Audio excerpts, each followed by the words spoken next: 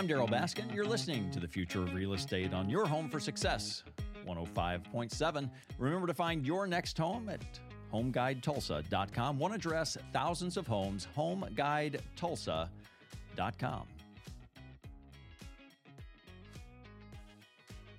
Tulsa County Court Clerk Don Newberry. Don, what does a court clerk do? I imagine there's a bunch of stuff that we don't even know. Court clerk is responsible for handling all of the documents that, well, we're responsible for taking care of all the documentation from the judiciary and the courts. Part of that, okay, so things that you'd be familiar with would be like a wedding license. So if you're going to get married, you may have to come down and get a marriage license. That's something we would do. You know, we have a passport office where you can come down and you can apply for passports. Those are things. But then you have also your things that you would probably think about, like criminal trials and things like that. We handle and maintain all of the records for that.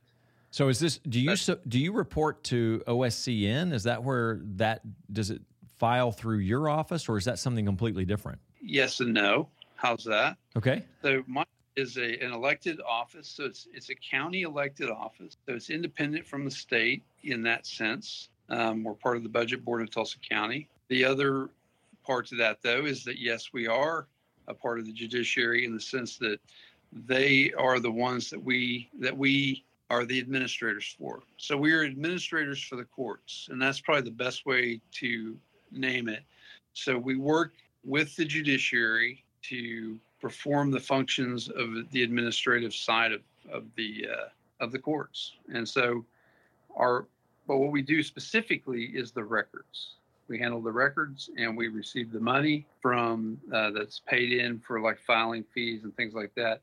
And all of that we're basically the bookkeepers. We don't make decisions about money. We just receive it and keep track of it for them. We keep track of all of the documents that are filed. We have documents that go all the way back to before statehood that we still have in our possession in one of our facilities. So if someone is looking for information, why would they go to your office, or what can you provide? Like what of your data is public? I'm imagining there's some real surprising information that you handle that, like OSCN, it's amazing what you can find on there. Yeah. Is there an aspect of that to your office? So OSCN is it's the acronym for Oklahoma Supreme Courts Network, which if you've ever been on there, that's a place where you can look up cases, you can look up statutes, you can look up the Supreme Court decisions, all of these types of things. You can find out stuff about your neighbors too. Oh yeah, and just find out how many times they've been sued, or if there's just somebody I want to do business with. Right, and we do the file maintenance on that for the Tulsa County. So everything that's in there for Tulsa County is something that our office has put in there. That's part of what we do with the filing. That's part of the record keeping. We also we maintain here records for 2 years, but then we have a warehouse, like I said, that goes all the way back to statehood. If you were doing ancestry research, you might be able to find things here that would help you and with direction of finding ancestors. We have a lot of people that come in to do that. They're looking for old divorce cases and things like that. If there's property issues, again, there's divorce cases and things like that that go back numbers of years where they might be able to pull up a case where there was, two parties involved and the divorce happened, and then maybe the property didn't get transferred properly or something like this. In that case, creating a title cloud, and so they'd have to go back and do the research. That's the kind of stuff they can find here. Now, what I'm hearing, though, it seems to kind of overlap the county clerk's office where the property records are kept. So what determines whether it goes to the court clerk or the county clerk? So the county clerk is specifically land records. That's their main priority.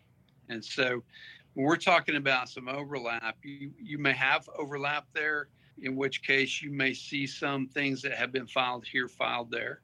It's kind of hard to explain all that legally, but so it originates from a court when you're dealing with it, which might actually mean that it needs to subsequently go to the county land records. Is that what you're saying? Correct. There could be a decision made in the courts that could affect the county land records. Like, for example, a foreclosure. So a foreclosure has to begin in our office with filing. Once it's been filed, then it has to go to a sheriff's sale, and then so the sheriff then gets involved and he sells the property.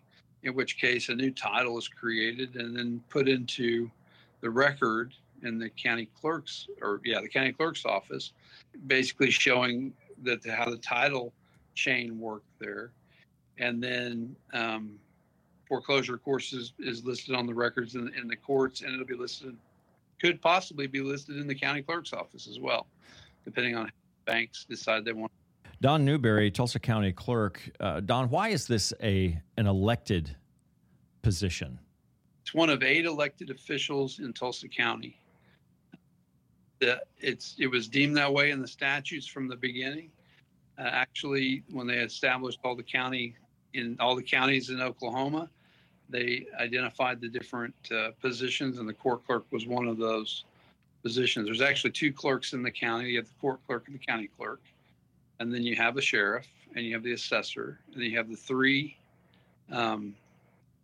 commissioners, and then you have the treasurer, and those comprise your local county government. Background on this, like, who makes an ideal county clerk or court clerk? Pardon me. What made you run for this office? So at the time, I was in the assessor's office.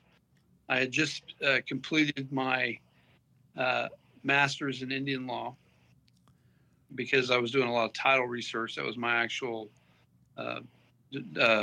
title there, was a title research manager.